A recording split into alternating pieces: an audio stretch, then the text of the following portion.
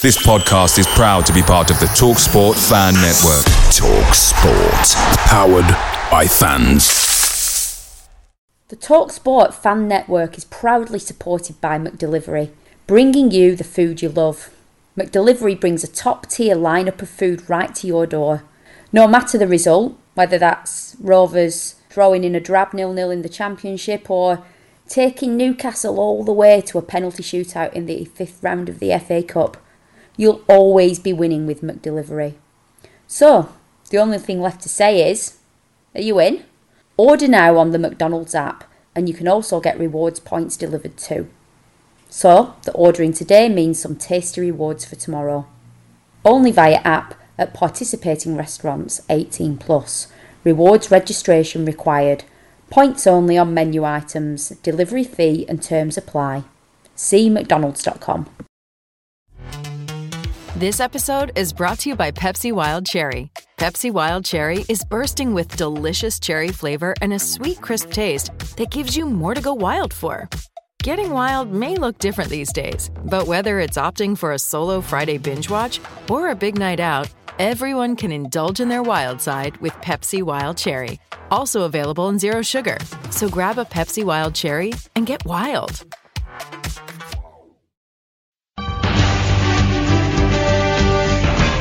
www.brfcs.com.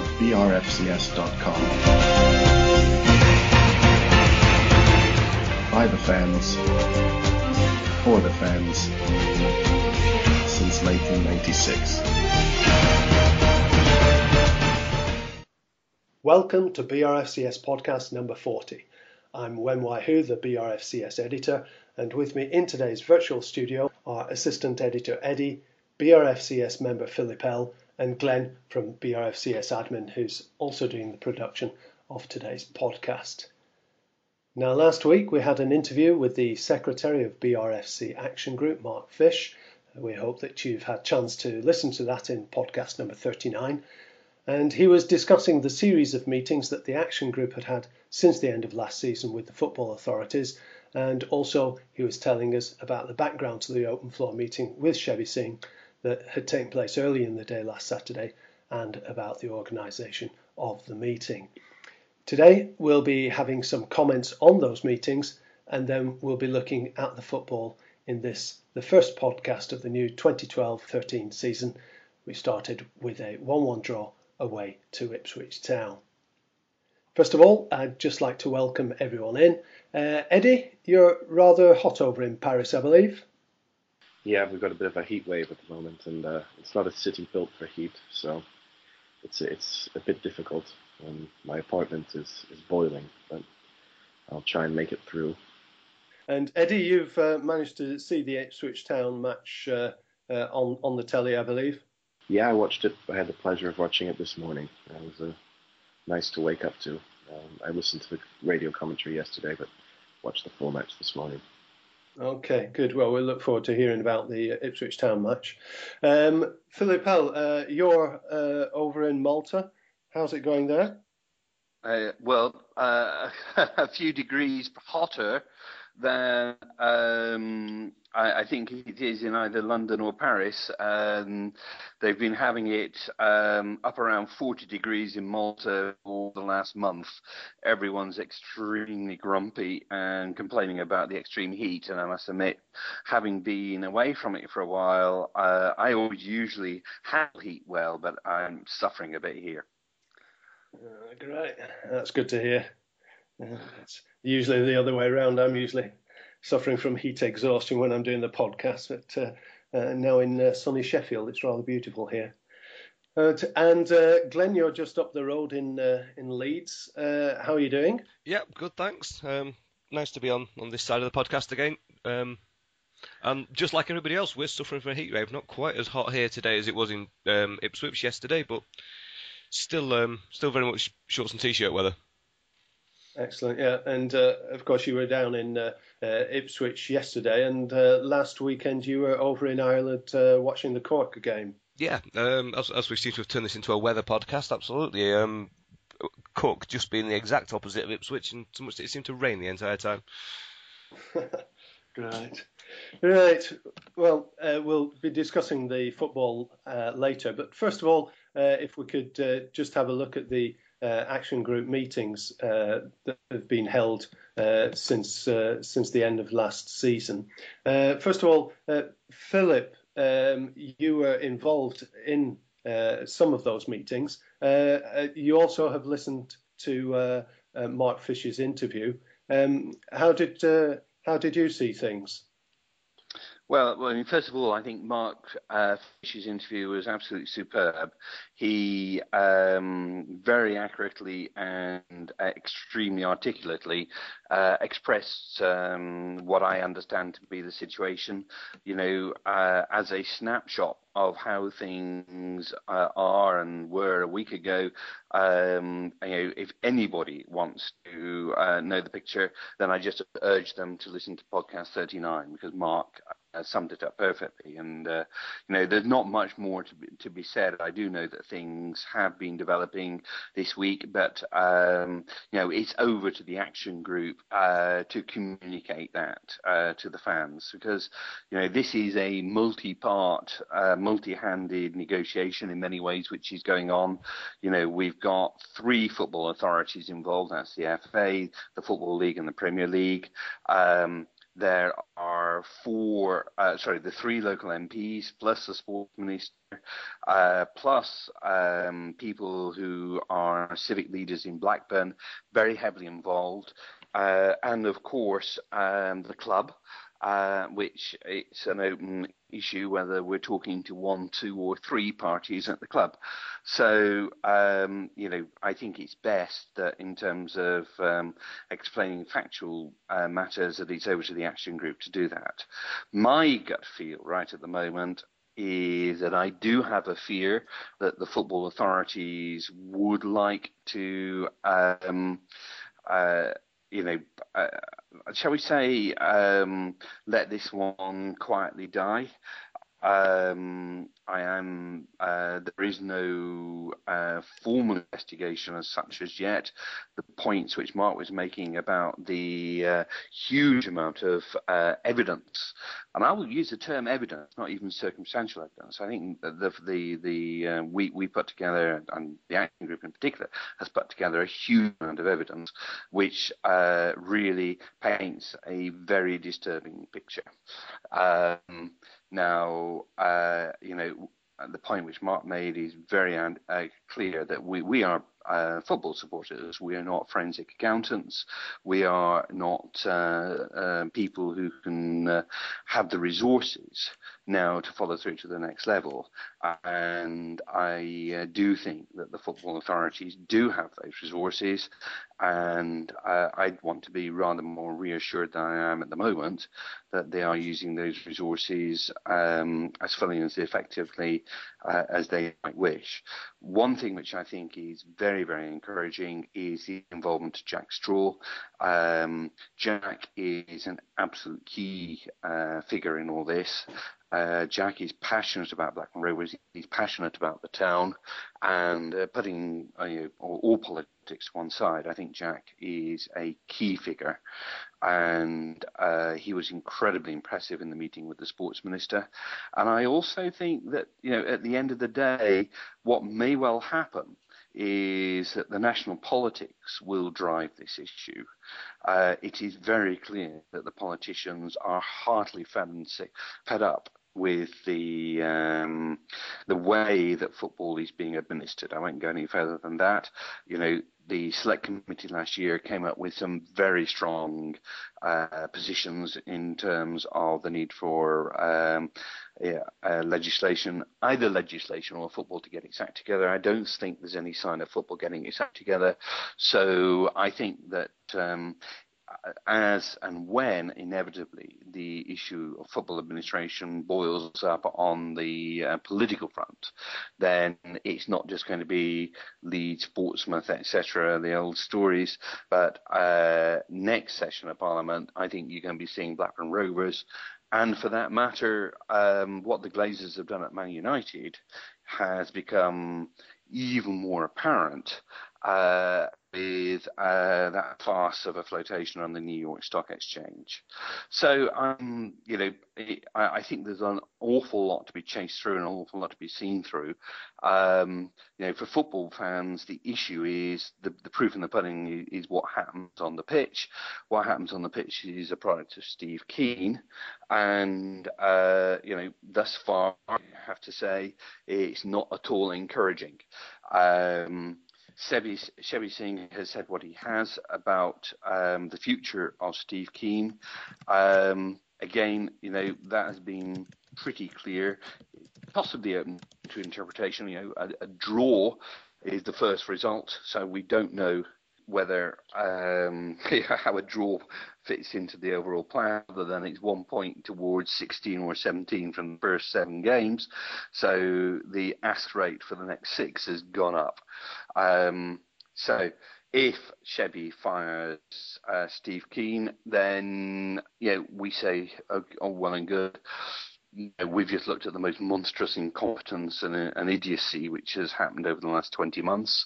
If Steve Keane survives and we haven't got those 16 or 17 points after the first 7 games, then all the material which the action group has assembled begins to take on far more significance, and far deeper questions have to be asked, and those are very, very disturbing questions indeed in terms of what exactly is going on at Blackburn Rovers.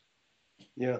Now, Philip, can you just explain to everyone what your own role was when you went down to meet Richard Scudamore in the meeting at Doncaster and then later on in London?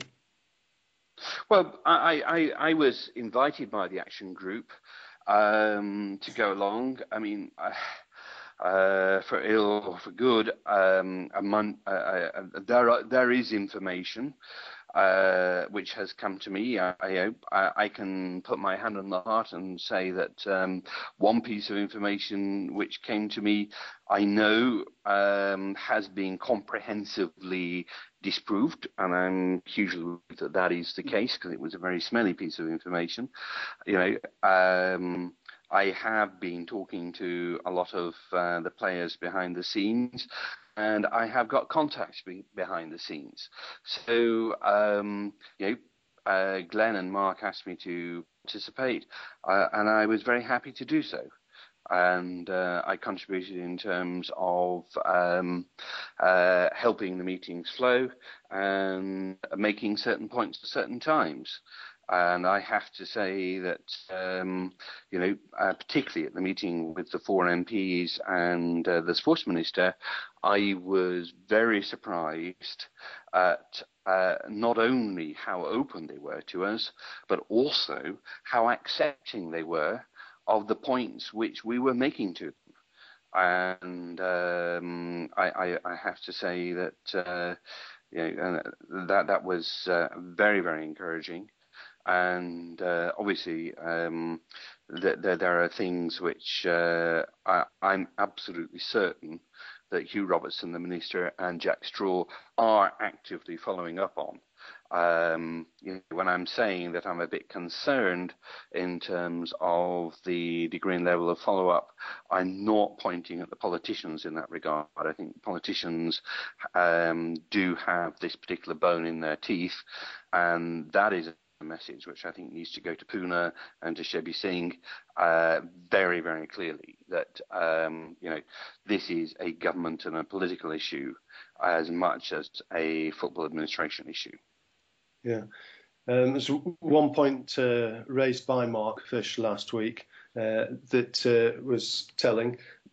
The day before going to the FA compliance unit, they'd already dealt with someone in respect of Blackburn Rovers. So this is a very wide issue and very deep issue, isn't it? It is indeed, yes. And Shebi Singh had meetings during the course of this last week with both the Football League and the Premier League.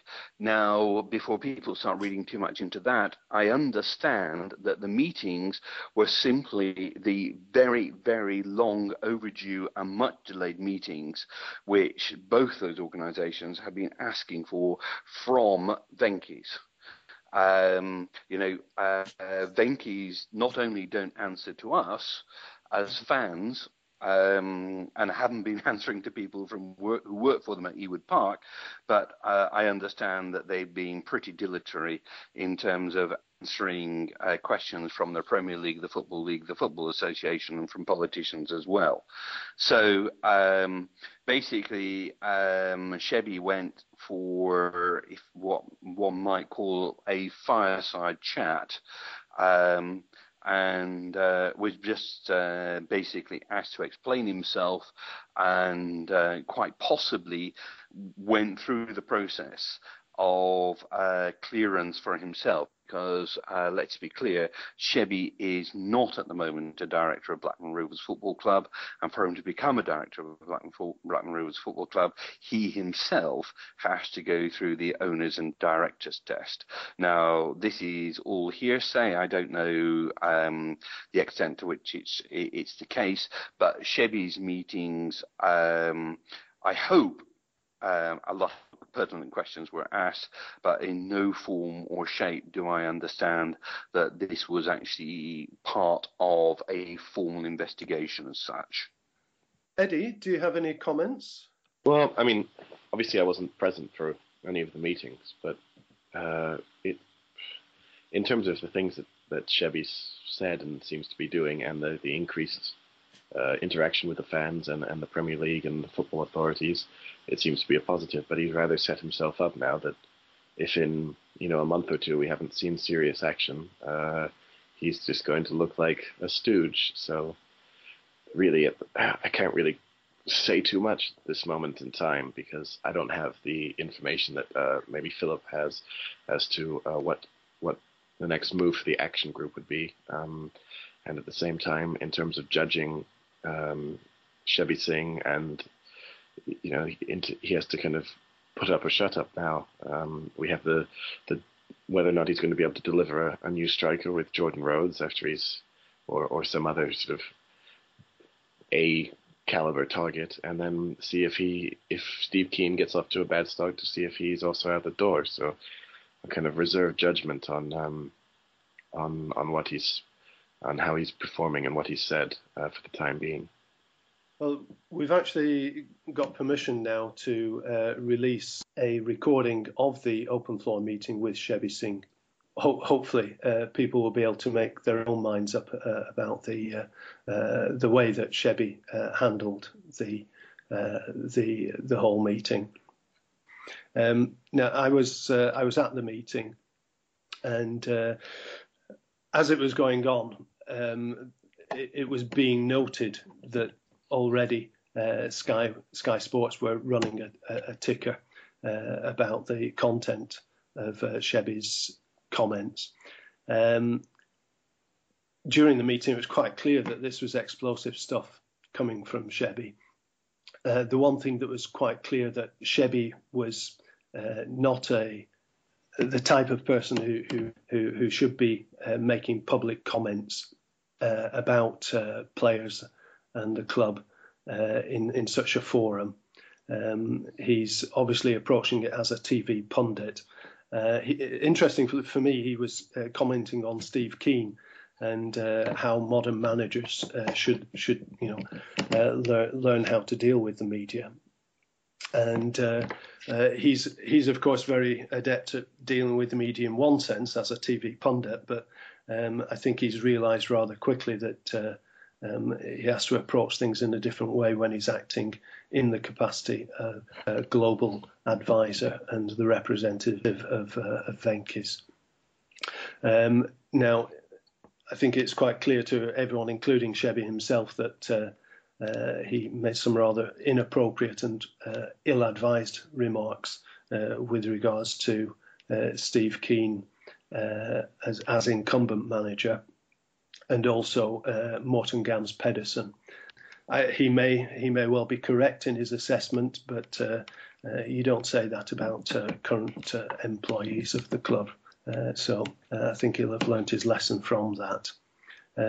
But we're going to be having a BRFCS interview with Shebby this week. Cami will be doing the interview. Josh will be doing the recording.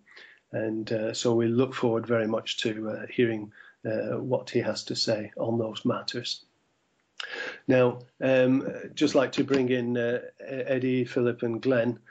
From what you've heard of the open floor meeting, what do you all make of it? Which are the main points for you all? First of all, just bring in Philip. How do you see it? Well, I think it's really put the whole question into sharp relief, to be honest. I personally do not see Steve Keane achieving an outcome which is Blackburn Rovers challenging for promotion. I just don't think that's ever going to happen. So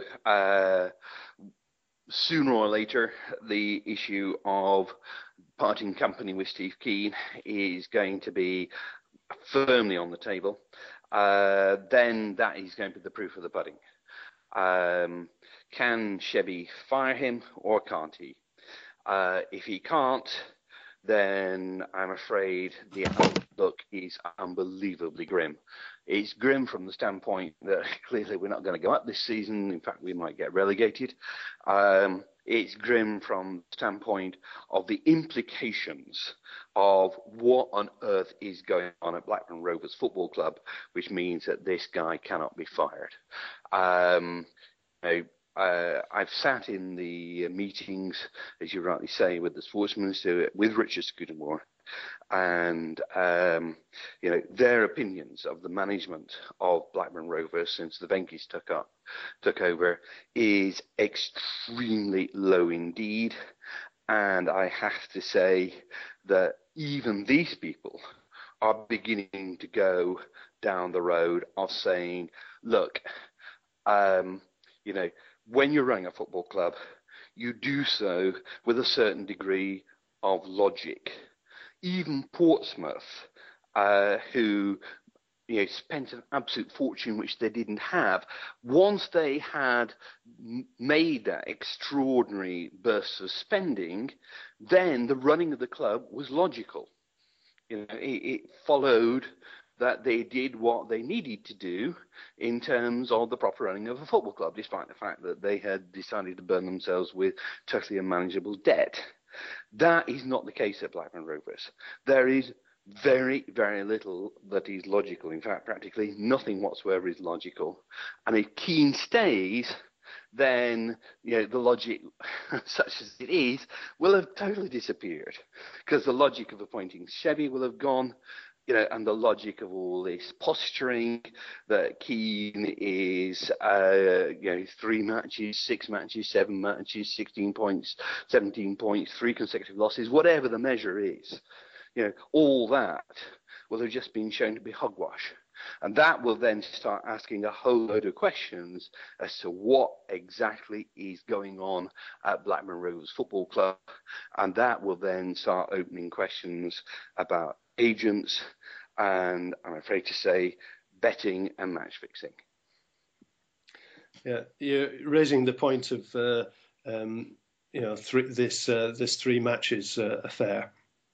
I was at the open floor meeting, and there was no question in my mind that the 3 matches thing is something of a red herring.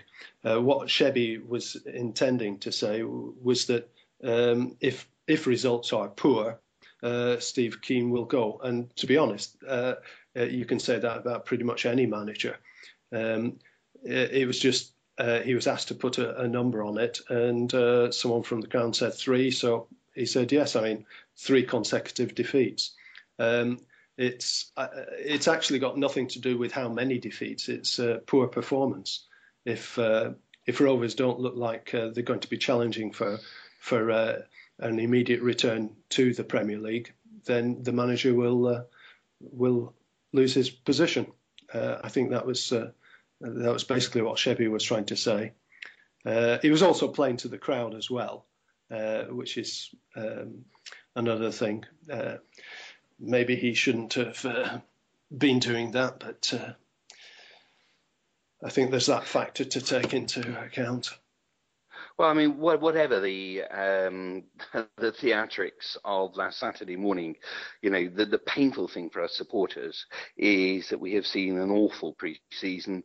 We have seen a rubbish performance yesterday, which we're going to come on to, and nobody has any faith in Steve Keane guiding his promotion, and we're all sitting here saying, what on earth are we waiting for? The transfer window's still open. There's still money apparently in the pot, albeit borrowed money from the State Bank of India or somewhere in Rajasthan.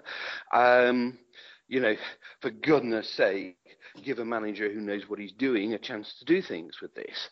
Furthermore, I mean, quite honestly, if you actually look at the Rovers squad and you take away all the people who've fallen out with Keane out of the equation and say, right, we'll start with the existing squad on a clean sheet of paper with a new manager, then I think the existing squad is pretty useful. I don't think the existing squad would have got relegated last season were it not for Steve Keane. Yeah. Last game against Ipswich, in fact, Balaji Rao was in the stands watching the game, and he's under no illusion as to the capabilities of Steve Keane as manager. So I don't think we need to worry too much on that score. It's really down to Mrs. Desai. I think she's the key person in that respect. Yeah, Eddie, could you pass some comment on the open floor meeting? What you made of it? Yeah, I mean, the comments on Steve Keane, I don't think are quite as shocking as the kind of media reports have made them out to be. I mean, I agree with Philip. I mean, he's basically just said a series of poor performances and poor results will lead to him getting sacked, and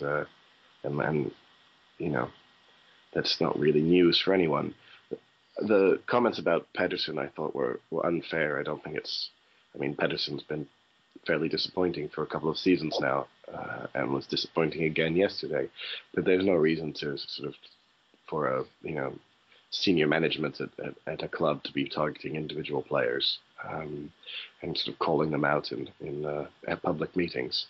So that one was the one that sort of took me by surprise and slightly changed what I thought of him. I agree with you that he, from what I've seen of the comments, he comes across as a TV pundit, not as a club official, and maybe it'll take him a bit of time to get used to the fact that he can't just say whatever he wants now and needs to have a sort of bigger filter, and that he also needs to not say things with the intent of having people notice him and be interested in what he's saying, and more needs to do it in the best interests of the club.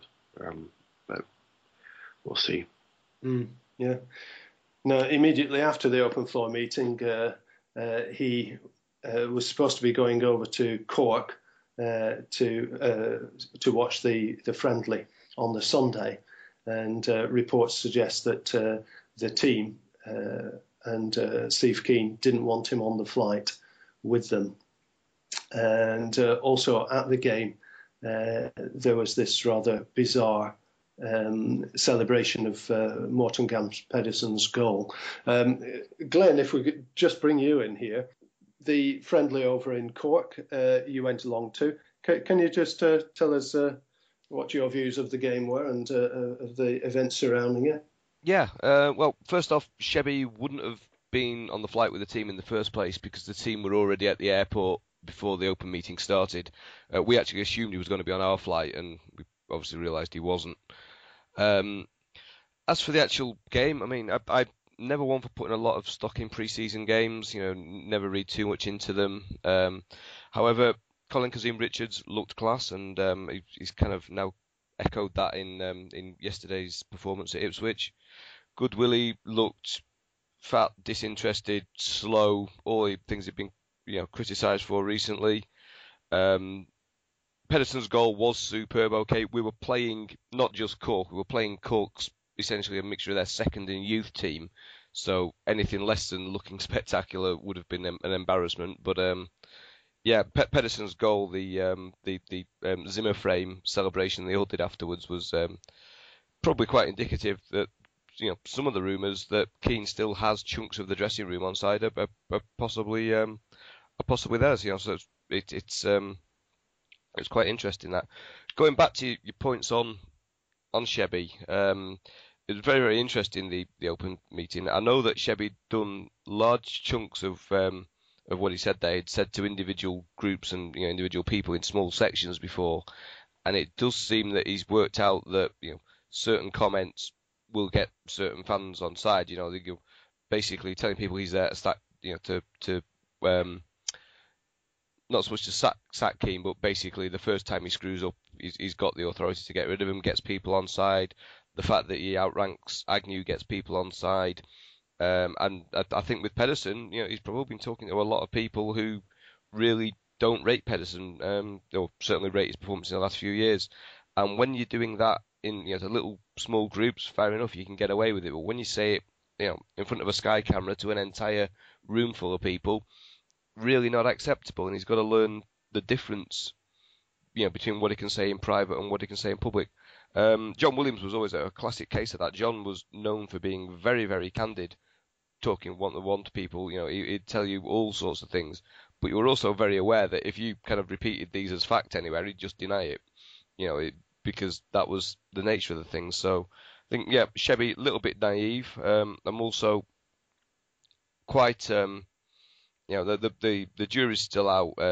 What a lot of the fans are going through after Shebby's come in, we went through in Pune last year. When we went out and spoke to Balaji, we had, admittedly not with the same flair that Shebby put it across, but we had pretty much the same statements that, Keane was on his sort of final warning, and Balaji had the power and the desire and will to get rid before it was too late, and nothing happened then. So we'll see whether Shebby's got the power he thinks. But going back to Cork, very uninspiring game, but then pre-seasons tend to be. No real standout performances. As I say, it was more the celebration that was the talking point afterwards than anything else. And apparently a very, very quiet day because Cork were playing a GAA game that day, so almost the entire city was out. There weren't many people left behind to watch us, but the Guinness was good. That's probably the high spot of the trip. That's the only reason you went, isn't it? Yeah, absolutely. But and to be fair, it was good to the people we were out there were good, and there was a very good atmosphere. The Irish are lovely, lovely people, and yeah. From a personal point, the part of the trip I'll never forget is watching the Olympic boxing in an Irish bar full of Irish people, thinking, "Yep, the Brits got that round, and he's got that round, and this isn't going to be fun for the last 10 minutes when you all realise the Irish lad's just lost." But yeah, fun trip, but certainly not there for the football. Great. Yeah. Did you actually see Shebby at all? No. I mean, for a ground you can walk all the way round, they actually had a steward as you went in that basically spotted anyone that looked like a Rovers fan and said, right, you guys, you're all down that end, realising that then put us as far away as possible from the dugout. But I mean, from what I couldn't see Shebby over there. Mm. So not the sort of, I don't remember any private boxes or anything like that he could have been hiding in. So I'm assuming he wasn't there. Yeah. And yesterday you went down to the first match of the season at Ipswich Town. Yeah. Good day out? Fantastic day out. I mean, I don't doubt that the sunshine helped a bit. I don't doubt that its location meant fewer people than normal drove, which meant more people than normal drank. But it was almost the first up until half time. It was almost reminiscent of a European trip. Sort of, the town was taken over with us. Unfortunately, way too many lads that have spent too many years on beer and pies with the shirts off. Yeah, I mean, amazing atmosphere in the pubs. The first half in the ground, the atmosphere was fantastic. far less anti-Keane rhetoric than I expected. A couple of Keane outshouts, but it was a lot more backing of the team. And I mean, I don't know if the Portman Road stands are particularly good acoustically, but we sounded amazingly loud in that first half. And then, yeah, half time came the usual sort of Keane performance. Second half, we take a foot off the gas, we sit back, and then make a few substitutions, and it all goes even worse. But up until half time, it was all it was a fantastic day out. Yeah. Yeah, good. And Eddie, you were watching from afar the match itself. What did you make of the actual performance down at Ipswich? Sort of same old story in a sense. I thought we started relatively positively. I mean, Ipswich looked good in the opening couple of minutes. Then we seemed to find our feet. We weren't exactly controlling the game or dominating the game, but they didn't look particularly threatening, and it just looked like the sort of match where eventually our quality would come through, and that we would get the win. We got the goal. At that point, it continued to, for the next couple of minutes, looked reasonably comfortable, and then Steve Keane sort of resorted to his usual tactic of, as soon as we had a lead, just sitting back and sort of trying to defend for however long is left, and eventually the pressure told, and they equalised. We also went back to the totally bypassing the midfield for long periods of the game and just long ball tactics. We suffered from the fact that we had no wide options whatsoever, either really coming from the fullbacks, which we've had. I mean, last year towards the end of the season, we had, the fullbacks got quite involved in the plays, particularly Orr. That didn't happen at all yesterday, and not helped by the fact that Jason Law is not a left back. And Formica is not a wide player either, and it simply just turned into a Tuhu and Murphy sitting incredibly deep, Gomez up front giving the ball away quite easily. Really, he's not a target man, and he's not really particularly good at holding up the ball and bringing others into play. So it was just not exactly what you wanted to see from the opening match, because you hoped that we would have a bit more shape. But when it comes down to it, Steve Keane simply doesn't know how to organize a team. And no matter really, unless we are significantly better than the opposition by a considerable margin, I don't see how we'll consistently win matches. Yeah. We were discussing this point last week, the week before. Basically, they've had the whole of pre-season together. This is the first time that this 11 has played together, isn't it? Yeah, I mean, during the pre-season, he decided to play no team for more than 45 minutes, consistently changing the squad up, and then on playing players in various positions and different roles within the side. So, with the exception really of Murphy and Atuhu from having played together for 4 seasons at Fulham, everyone else is playing with new players in new positions and tactics that they're not familiar with. So it's not really the best way to start a season, but he's not helped by the fact that, in a sense, there are 1 or 2 players missing who it would be good to see being involved. The problem is with Steve Keane and with Venky is you don't know whether the players who are seemingly unfit or not quite up to match fitness are really unfit, or whether it's contractual issues or who knows what preventing them from playing, or simply that they don't get along with Steve Keane. And hopefully when 1 or 2 more are fit and can be used, the squad will look better. But on the basis of yesterday's performance, it's similar to what we saw last year, in that there's no clear, the players don't seem to know what they're supposed to be out there doing. Too many players are being played out of position, and we're going to struggle to break teams down. Against Ipswich, were by no means spectacular, but they were organised, and that's more than can be said for us. Yeah. Glenn, in the ground watching live, did you have the feeling at any time in the second half that an equaliser was inevitable? Absolutely. It didn't need to be in the ground for that. It was, we've seen this time and time again. We take a lead and we then just sit back, and the general feeling was it's only a matter of time. We've seen this happen so many times that it was we just everyone knew it was coming. And then, to be fair, I think everyone expected a late winner for Ipswich. Yeah. Was the feeling at the end one of relief that we'd managed to get a point out of it? Yeah, certainly a little bit. And I mean, ultimately, that was a game we should have easily won. So everyone was disappointed with only a point. But yeah, certainly with the one that the shot towards the end that Givet saved with his face, you felt that we got let off a little bit with that. Yeah. Philip, you didn't actually watch the match as a whole, but I believe that Mr. Balaji was at the match and left with a rather angry face. Well, so it's been reported. I don't know. I've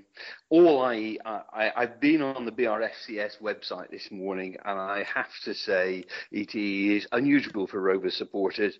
Unanimity that yesterday was not very good, and I'm being polite. I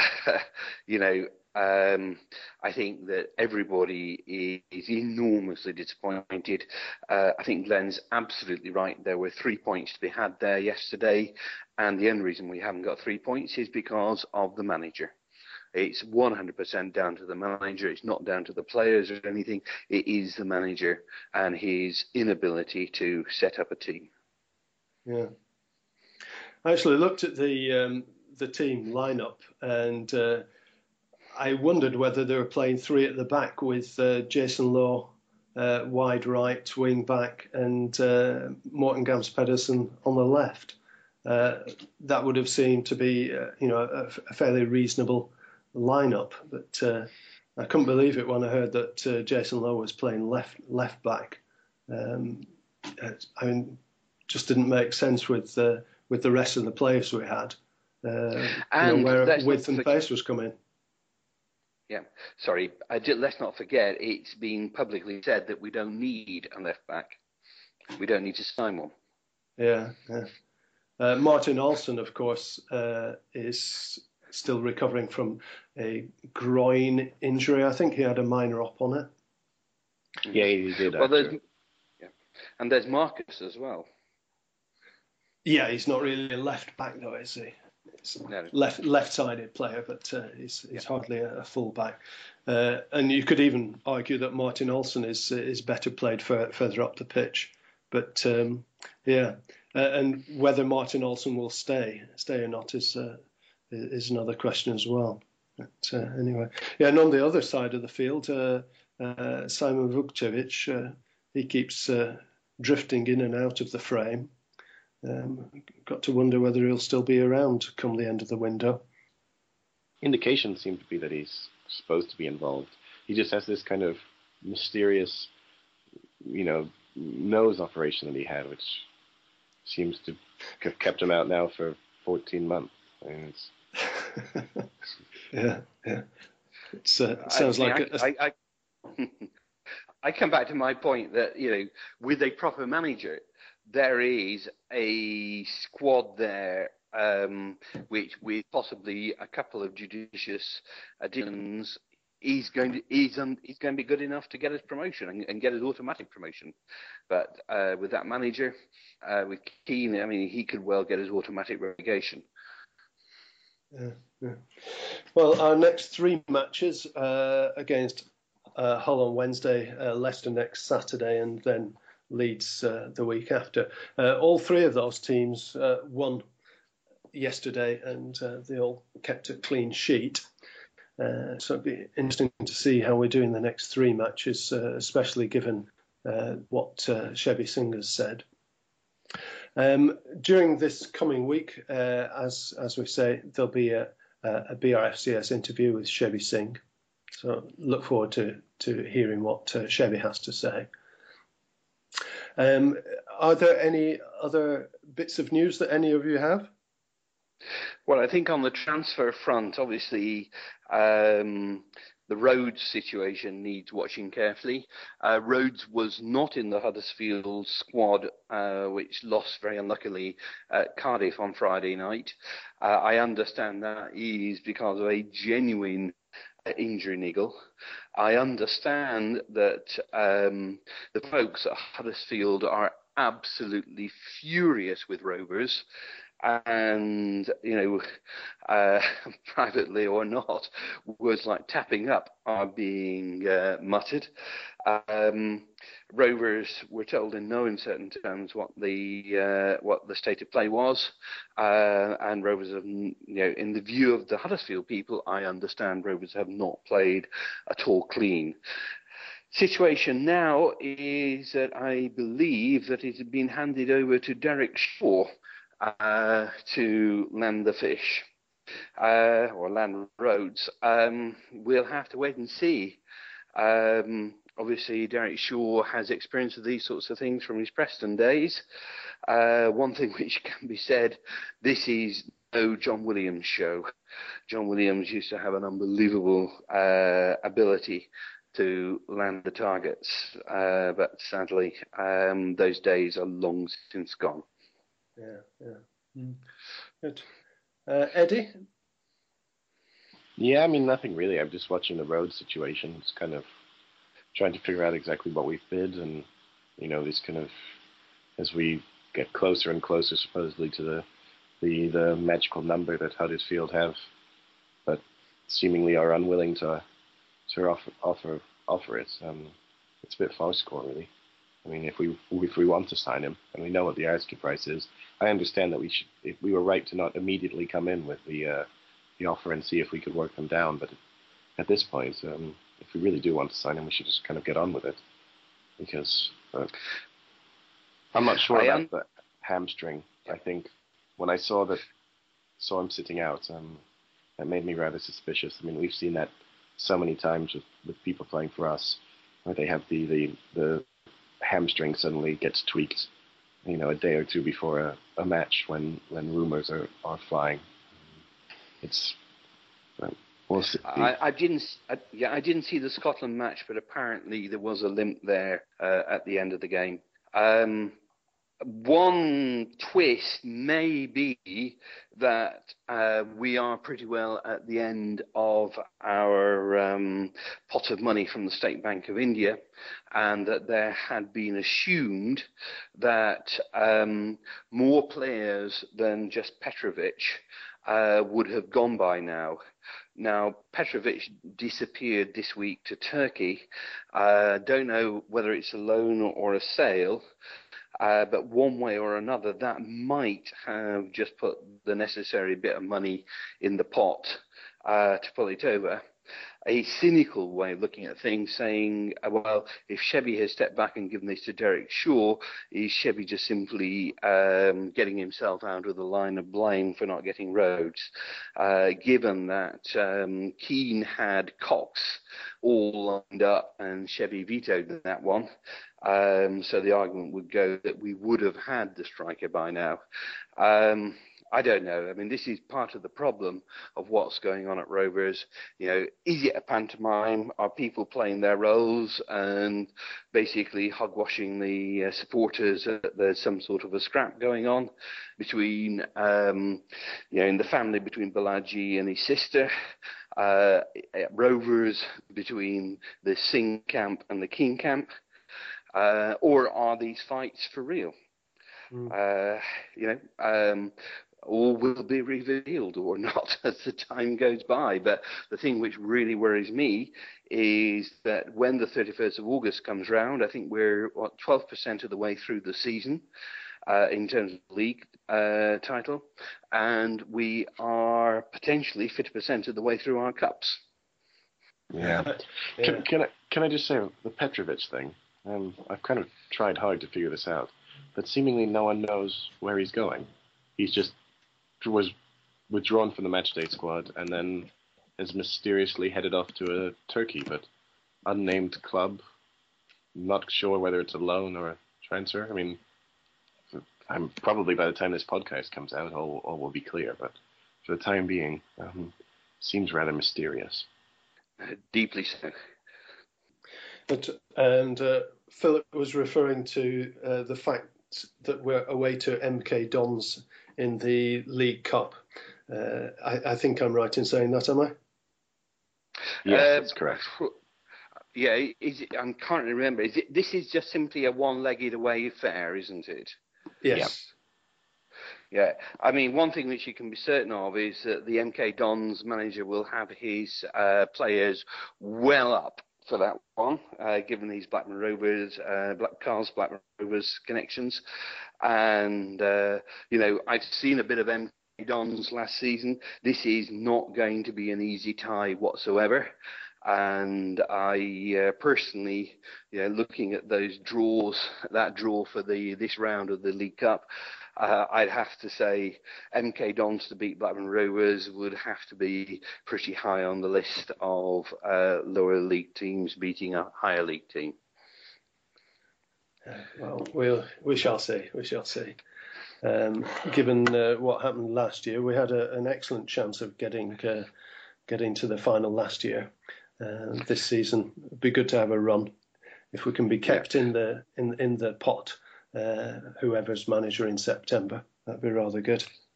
It would indeed. But I mean, to quote Mr. Keane, we forfeited our semi-final. Yeah. What was all that about? Yeah. Well, I think we've run out of time for today's podcast. I'd just like to say a big thank you to everyone for coming on. First of all, thank you to Eddie. Always a pleasure. Yeah, thank you. And Philip, thanks for coming on. Not at all. Might be appropriate, but to get a good signal, I'm actually sat in the grounds of a hospice. I hope that's not a sign of things to come for Blackburn Rovers this season. Right. As long as you're not there on a more permanent basis. No. Just sitting on a bench. Great. And Glenn, thanks for your comments and also for the production of today's podcast. Thanks, Glenn. Pleasure as always. Yeah, it's good. Next week, we should have Cami back. Today, it's, of course, Eid, the celebration that comes at the end of Ramadan. Ramadan finished yesterday, of course. But we'll welcome him back next week. In the meantime, Cami will be doing the podcast interview with Shebi Singh, so look out for that one also. Well, thanks ever so much for being with us wherever you are, and do take care. Thank you. Sports Social Podcast Network. It's the 90th minute. All your mates around. You've got your McNugget share boxes ready to go. Your mate's already got booked for double dipping, and you steal the last nugget, snatching all 3 points. Perfect. Order McDelivery now on the McDonald's app. You in? At participating restaurants, 18 plus. Serving times, delivery fee and terms apply. See mcdonalds.com. This podcast is proud to be part of the TalkSport Fan Network. TalkSport. Powered by fans.